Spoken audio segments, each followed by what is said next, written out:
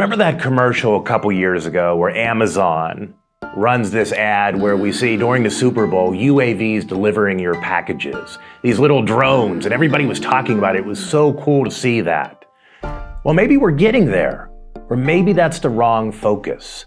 Our next guest, Josh Pavluk. Josh is a UAS, unmanned aerial systems expert, and he works with a company called Avascent. And he's here to tell you that this market is getting ready to explode. It's going to take off, but he's going to tell us why. And guess what? It may not be the small quadcopter UAS that you're thinking of. Maybe it's going to be the bigger craft. It might even be existing aircraft that are out there. Josh will walk us through how we're starting to inject intelligence into existing and new airframes.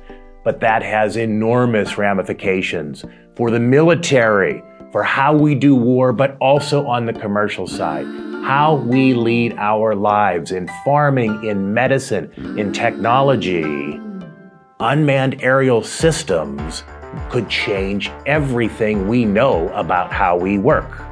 Little quadcopters delivering pizzas and burritos are nice, but the really interesting market opportunity is on the back end of that, right? Larger aircraft that are automated, that can deliver cargo from one warehouse to another warehouse.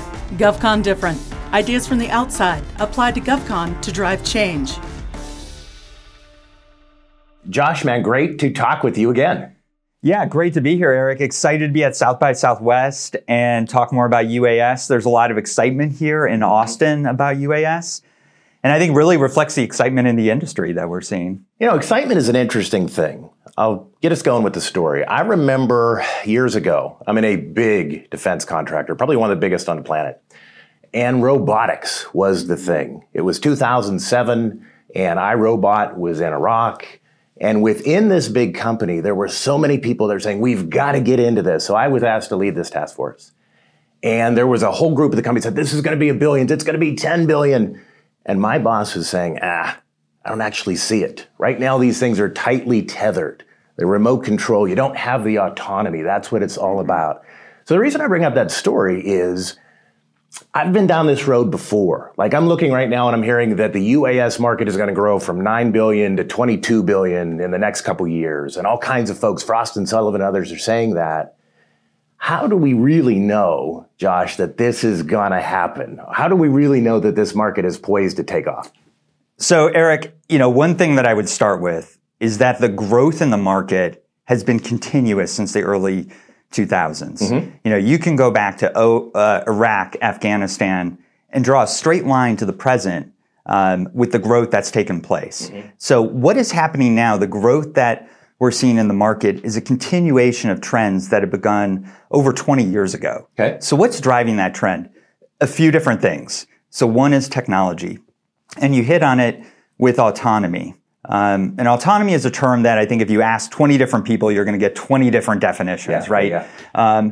But in a word, it's increasing the control of the UAS by the actual aircraft, right? So it's less human control, more aircraft control. Okay, so one is the technology trend. Mm-hmm. The other trend is the use case, right? The mission. The use case and missions are changing. People are thinking about new ways to use UAS in the commercial space and in the government space. Mm-hmm. That's also leading to increased demand. And the other factor here is just macro trends, right? You look at labor shortages, you look at conflict. All of those factors coming together are driving the increase and leading us to this new part of the market that's really poised for even more significant growth than we've seen in the past. And I think you hit on it, Eric. I think the single biggest trend here is autonomy, and the increasing control of the aircraft by the aircraft itself. So there's a couple things I want to get into there, because that's very interesting. This notion of use cases I want to go into. But before we do that, let's say I'm an investor and I'm saying, wow, Josh is telling me this market is going to grow. And the central part is this autonomy piece. What should I be looking for as an investor as far as changes in technology that are going to even further accelerate what we're talking about? So the first thing I would say if you're an investor is don't wait for the Sputnik moment, right? Don't wait for the aha, okay, it's here, the aircraft are controlling themselves, right? And we have autonomy. Think of autonomy as a trade space, right? And the trade space, one end of the spectrum is the aircraft today, which are, let's call them highly automated aircraft, where humans have some involvement, but the aircraft are ultimately making some of the decisions, but they're not necessarily the critical decisions. And then on the other end of this trade space, you've got the aircraft making critical decisions. The human is not necessarily in the loop. In between that is the trade space that if I'm an investor, I'm looking at and looking for advances and movement in that trade space. As far as particular opportunities, technologies that can involve anything from data links to improving artificial intelligence. It could include cybersecurity. All of these technologies are going to advance us from the current part of the market, which is more focused on that automation, to more and more control by the aircraft. Okay, so interesting. We had on some guests over the past year, and they had different views on autonomy and AI.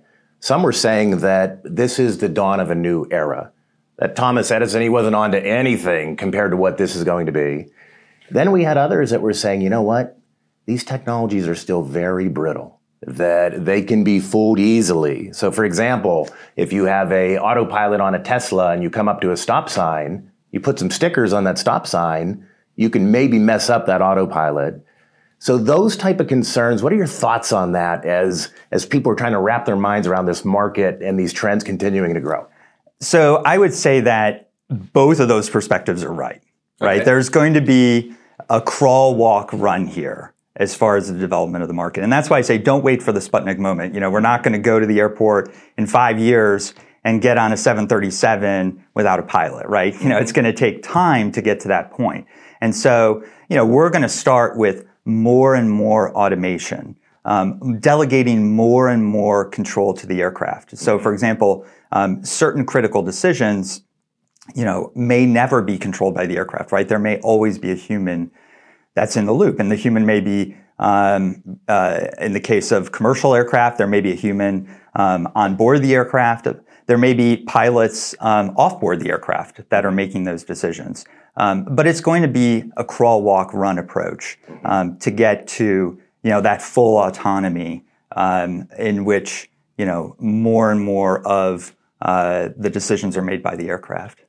So when we think about, you mentioned use cases, and so often when we talk about technology, it can sometimes be disconnected from, hey, why does this matter in our lives? So what are some of these use cases? What are the scenarios? I mean, look, we all see Amazon had a commercial came out years ago during the Super Bowl. Wow, drones delivering packages and so forth.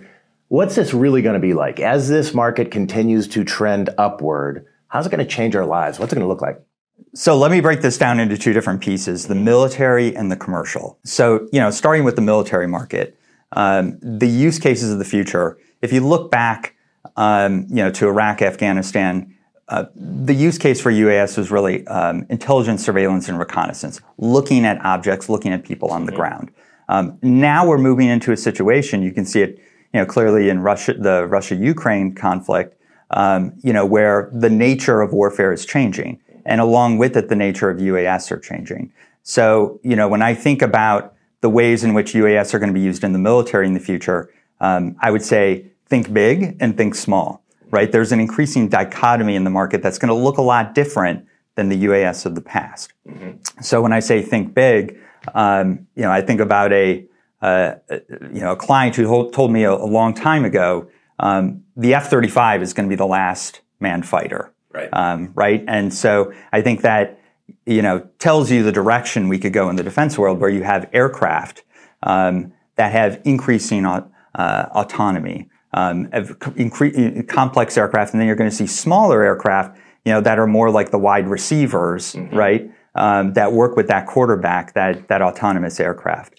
So when he told you that, what did you think? When he said, the F-35, that's going to be the last major platform that's going to have a person. I think the first thing you think is, is that really possible, right? Because, it sounds good, but when you think about the complexities of what a fighter does, that's, there's a lot to unpack there. Now, that said, DARPA, the Advanced Research Lab of the Department of Defense, is taking steps today to, enable automated dogfighting, right? And if you look back to 2020, there was actually an AI that defeated a manned pilot in a simulation of a dogfight, right? So that shows you, okay, this technology isn't that far off. And, so that was sort of a Deep Blue beats Kasparov,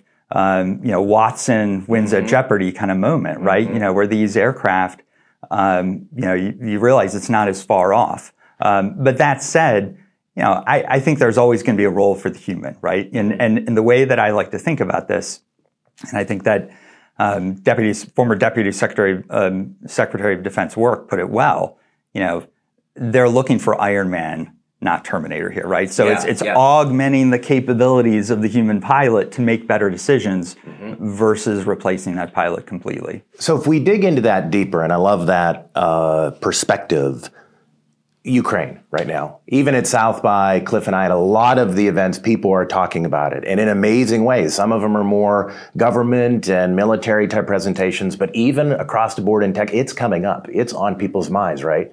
So how in a conflict like Ukraine will UAS change warfare, right? Because I get the notion of, the quarterback, person in the loop, and starting to think of more and more assets working together or platforms. But let's drill down a little bit more. What's that look like right now? Because, of course, we have a humanitarian crisis, people that are just fleeing and flooding into Poland and so forth. So I'd love to get your thoughts on that. Yeah, so everything I just described, think of that, the quarterback and the wide receivers, right? And the sophisticated aircraft with the smaller UAS teaming with that aircraft.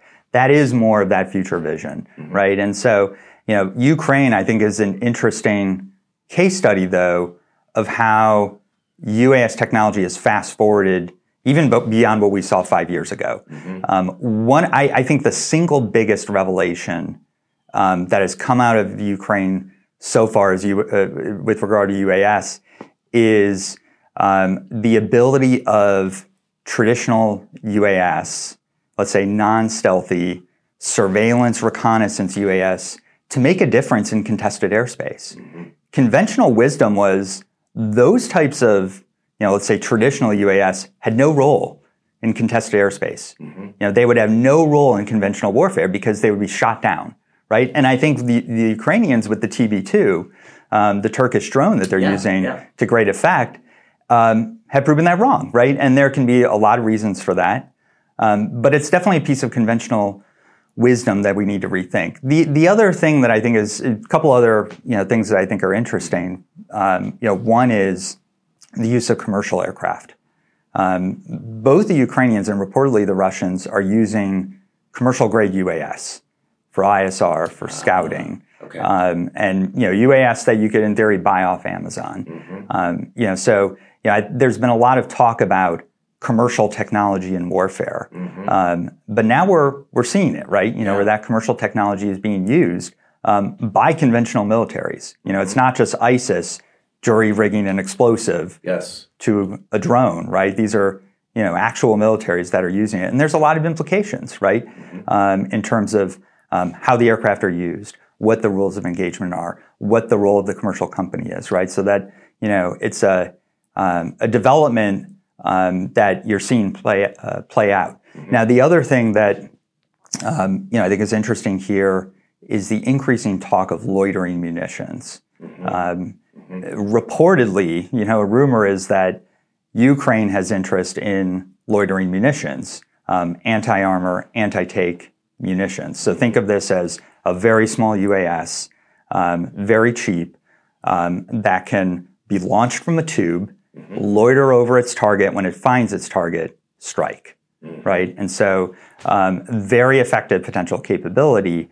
The Russians have at the very least been touting that capability. The extent to which they're using it, I think, is not very clear. But what is clear is that this is the type of capability that I'd mentioned, the smaller UAS, the wide receivers, that at least in some form you're seeing that play out in Ukraine.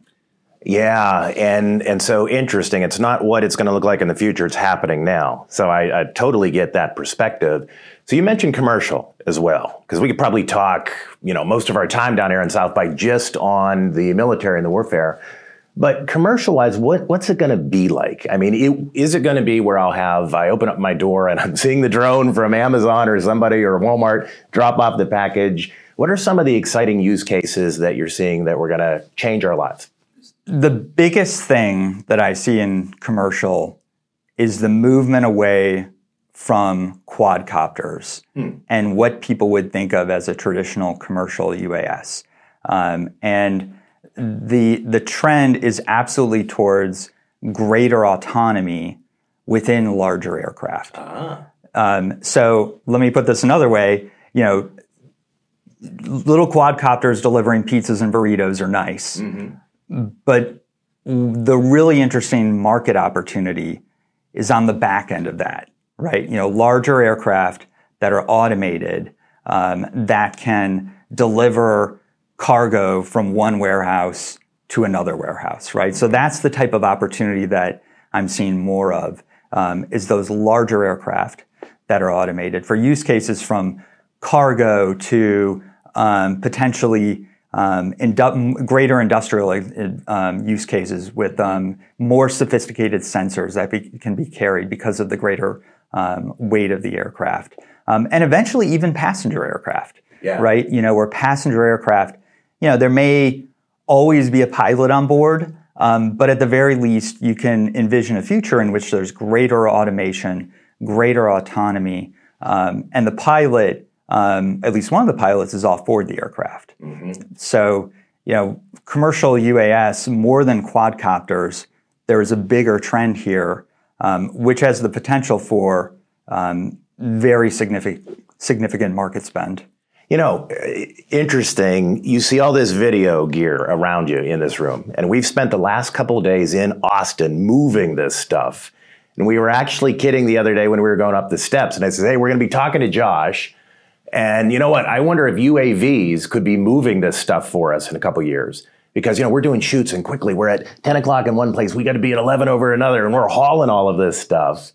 When would that be? I mean, is that 2 years out, 5 years out? I mean, because I would love that. We would love to have a UAV that would lift up this equipment and take it to the Hilton, and we're over at the Marriott type of thing. So thoughts on the timing of it? So as far as timing of the market, automation of aircraft for, let's say, a cargo use case, it's here, right? The technology is here. There are people who have demonstrated this technology, but making that into a market at scale is going to be a different proposition, right?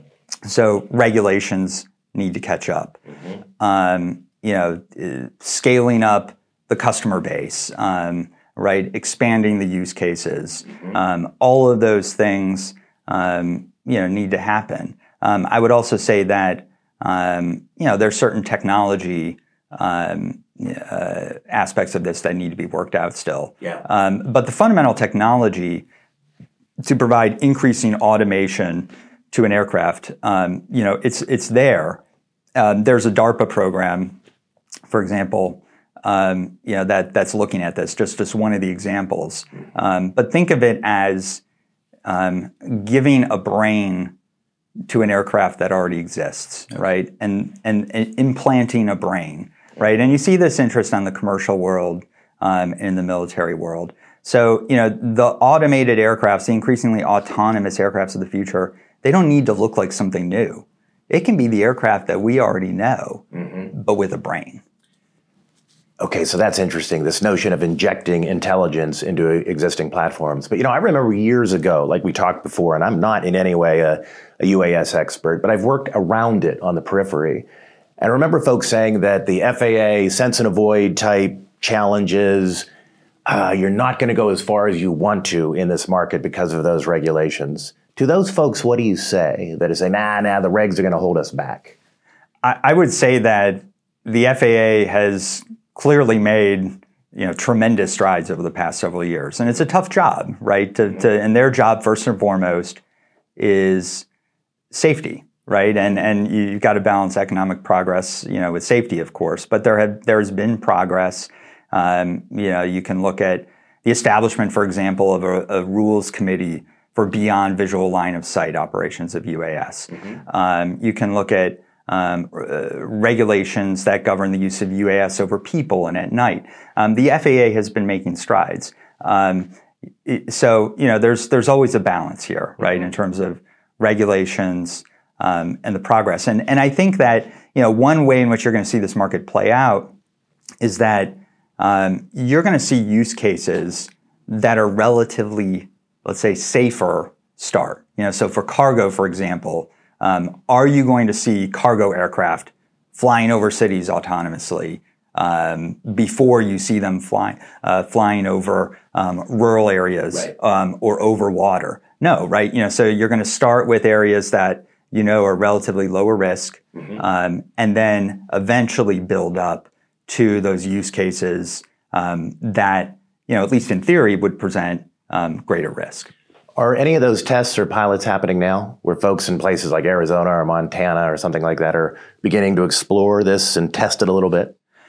I think that you see certain jurisdictions, definitely getting ahead of UAS. North Dakota, is a great example of a state that, I think is looking at, the advantages to using UAS. There are definitely cases that you can point to. One of the other interesting use cases potentially is delivering medicine to people in rural areas, delivering broadband, right, to people who don't have it in rural areas. So, those are situations when you're in a rural area, when you're in an area that, to begin with is a relatively lower risk for UAS, but the need and the use cases there, I think those are the great opportunities, that you'll start to see first. So there's so many great opportunities, and I do really want the one where we can move video gear. I mean, I'll invest in that one, right? Instead of carrying it up these steps. All right, so there's so many cool things that you can do with UAS, and I get, good friend of mine, he spent his career, he's in the Air Force now, and he works autonomy for them, but he spent his life designing UAVs and all that, and I understand the passion for it that you have, but I want to look at this from a different angle, and I know it's an angle that you've thought about. There are folks that say, hey, there are downsides to all of this automation and all of these UAS and systems. What do you see as the downsides? So I think the downside is, first and foremost, relying too much on the machine or on the aircraft, right? I think of, when I was a kid and, I wasn't allowed to just use the calculator, right? I had to learn how the math worked. Yeah. I think there's a real risk here of relying too much on the calculator, right? And so the human decision making it still has to factor in here, right? And there are going to be critical decisions, critical moments where the human needs to play a role. But you also need to trust the aircraft. And so trust, huge deal here, right? Because if you're not trusting the aircraft, then you're always looking over its shoulder. Yeah. And then what's the point of the automation? So, and I think there's also a bigger issue here around how much of a role does the human play? We know that the human, should play a role, but what is the nature of that role over time? I think still open for debate. And, the conventional wisdom in the U.S. is that the human will always be in the loop in some way. However, are our adversaries going to think that way necessarily? Right? Maybe not. And then I think, and if they're going to take the human out of the loop and speed decision making because everything is automated, then there's a real decision, right? In terms of, well, are we at a disadvantage, right? And that's down the road. Yeah. But that's a potential downside if going down that road. When we talked to Secretary Work, and he had a fascinating perspective that from a OODA loop point of view, from a decision making that those that don't get involved, militaries in this market or intel agencies, they will be left behind. That if you or I are analysts working at CIA, we will not be able to keep up. But when I think about, I worked in the Office of Transnational Issues in CIA. It was incredibly complicated. These were the most important missions, of course, you could imagine, right? Transnational issues, terrorism, insurgency, narco trafficking, all of these type of things. So you mentioned a word, trust.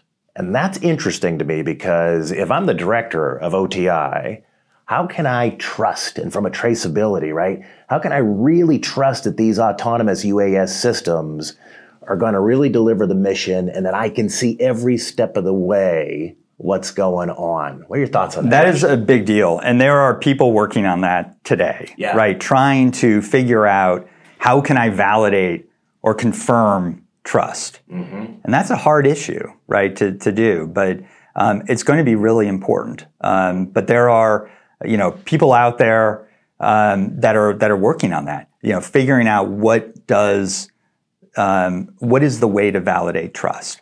I should say, though, what trust is and your comfort with trust is going to depend on the use case for the UAS or for AI in general.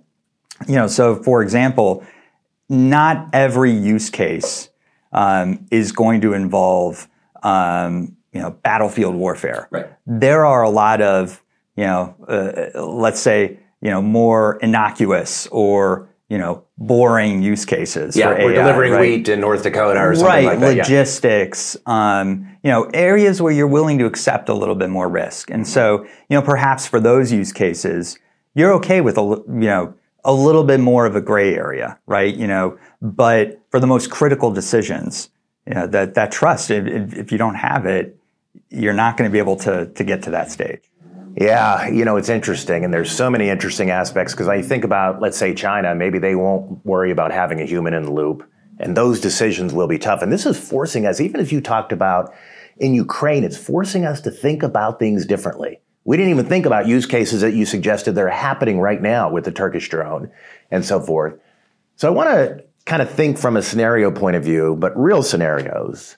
When you were in the boardroom 10 years ago, and we were talking about UAS and, this was going to be great, versus now. What are those conversations? What were people saying about autonomy and AI back then?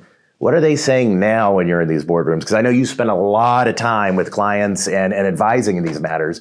So what was it like then? What's it like now? So I would say that 10 years ago, there was a feeling that AI, UAS more specifically, was really about Iraq and Afghanistan. There was a very specific use case, surveillance over uncontested airspace, and that was the purpose for UAS, right? And anything beyond that, there was skepticism. To what extent is autonomy going to increase? To what extent is there going to be increasing role of commercial technology? Mm-hmm. I saw a lot of skepticism, frankly, around that. That is changing. Okay. Today, the question is not, is autonomy going to play a greater role? It's how, right? Mm-hmm. And then how do I get there? How do I get my hands on this technology? And you can see that, within for example, the M&A activity that's taking place in the market. Mm-hmm. A lot of activity around autonomous systems. You can see it, when people think about strategy. How do I engage the commercial world? To what extent do I adopt commercial technology or partner with commercial companies? These are all questions that 10 years ago would have been unthinkable, mm-hmm. right? But there's been a real change in how people are thinking about this and what they're willing to accept.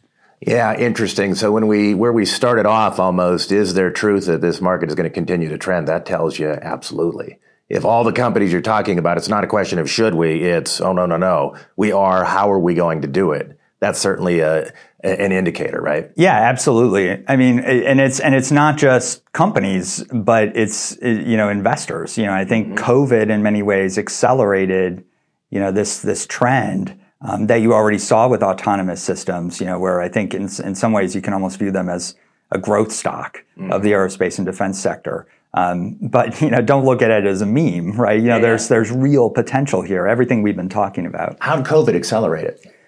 I think that what people realized on the commercial world is that there are underlying drivers. When you look at labor and the use of labor, when you look at cargo and e-commerce, all of those factors were in motion before COVID, right? Labor shortages, growing e-commerce. You can look back to 2011.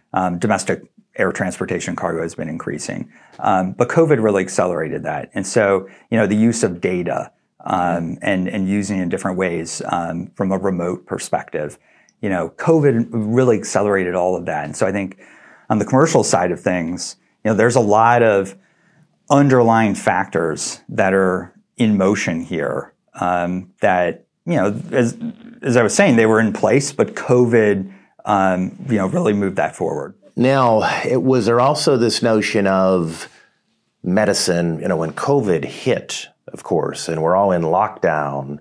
So were there cases where folks were starting to use drones to actually deliver medicine?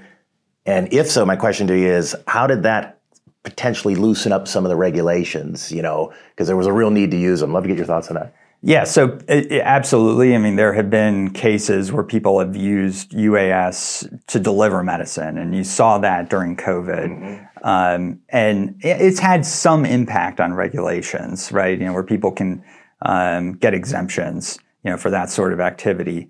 But I'd say the bigger impact is just continuing to prove out the use case, continuing to prove that this stuff works, right? And that is the single biggest fundamental impact when you look into the long term that the past 2 years have proven is that this stuff works, right? And it's increased the confidence. So a couple questions in wind down, and I appreciate, because I know you'll be speaking at South by Southwest on a panel, and I appreciate you stopping by. There's such an interesting atmosphere down here, frankly, of sharing of ideas. So it's really cool. But a couple thoughts in wind down. One is, you obviously have a lot of passion and energy for this market. What's the thing when we think about the future of this market that really excites you the most?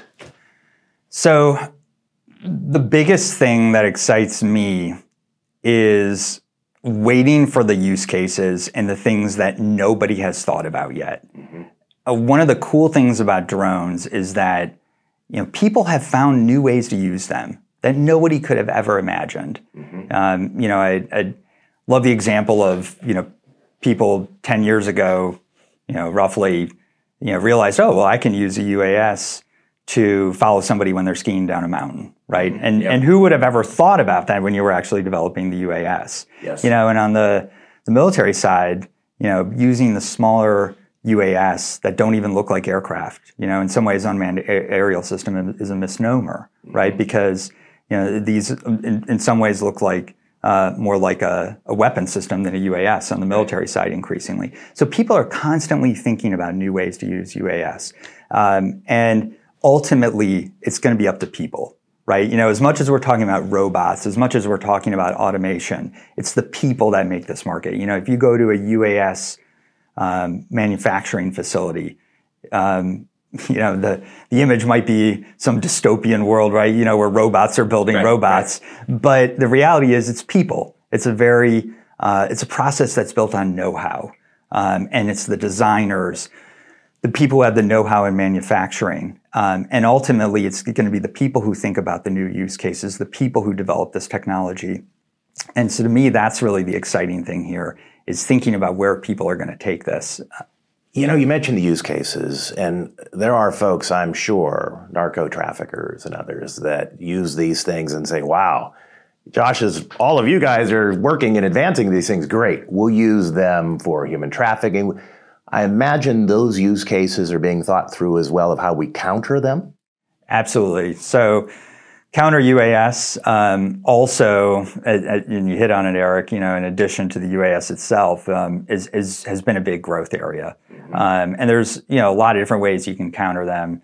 From a military perspective, you could use, let's say something that looks like an RF signal, right? That can essentially jam the UAS. You could use, for larger UAS, something like a directed energy pulse, right? So, there's different ways that you can counter UAS from a military perspective. On the commercial side, it could be as something that looks like hacking into the UAS, right? And then taking it over. So there's all sorts of ways. There's not a one size fits all. But as the UAS market has grown, 100%, the counter UAS part of this has grown as well. So it's this, this cat and mouse game that you can see on both sides of the coin here. It's a crazy world we live in. I live in Warrenton, Virginia, and I'm out in my backyard with my little dog. I've got this 8-pound white little Bichon, and he's crazy. But I'm out there reading, because a lot of times he begs me to be out in the backyard, so I'm doing work back there. And I hear something, kind of buzzing, like, is that a bee or whatever? And at some point I look up, I don't know, several hundred yards up, there's a little quadcopter. And I'm thinking to myself, wow, we live in interesting times.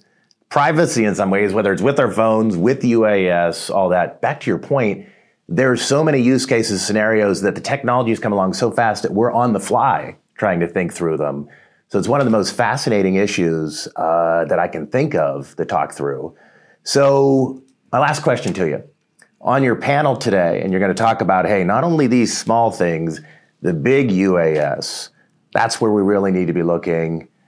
What are when you're down here at South by Southwest and UAS and so forth, what are you looking at down here, Josh? What are you hoping to learn from others as well as provide your expertise on this market?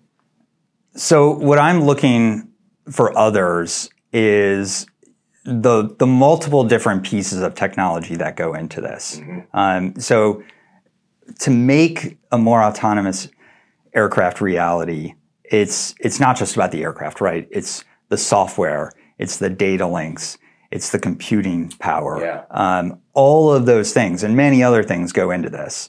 And so, and it's not just bespoke, okay, let's just develop it for this aircraft, right? Mm-hmm. Commercial technology is going to play a big role here. So, when I'm down here at South by Southwest, it's looking at those technologies and looking at technologies that don't necessarily even on the face of it have anything to do with robotics. Yeah. And thinking about how do you apply those, and not just to a new aircraft. When we were talking about it earlier, it could be taking something that already exists and making it smarter, augmenting the human, making that human into Iron Man, right? Yeah. Where that human is making better decisions. And that starts with, many different technologies, and many of them are rooted in the commercial world.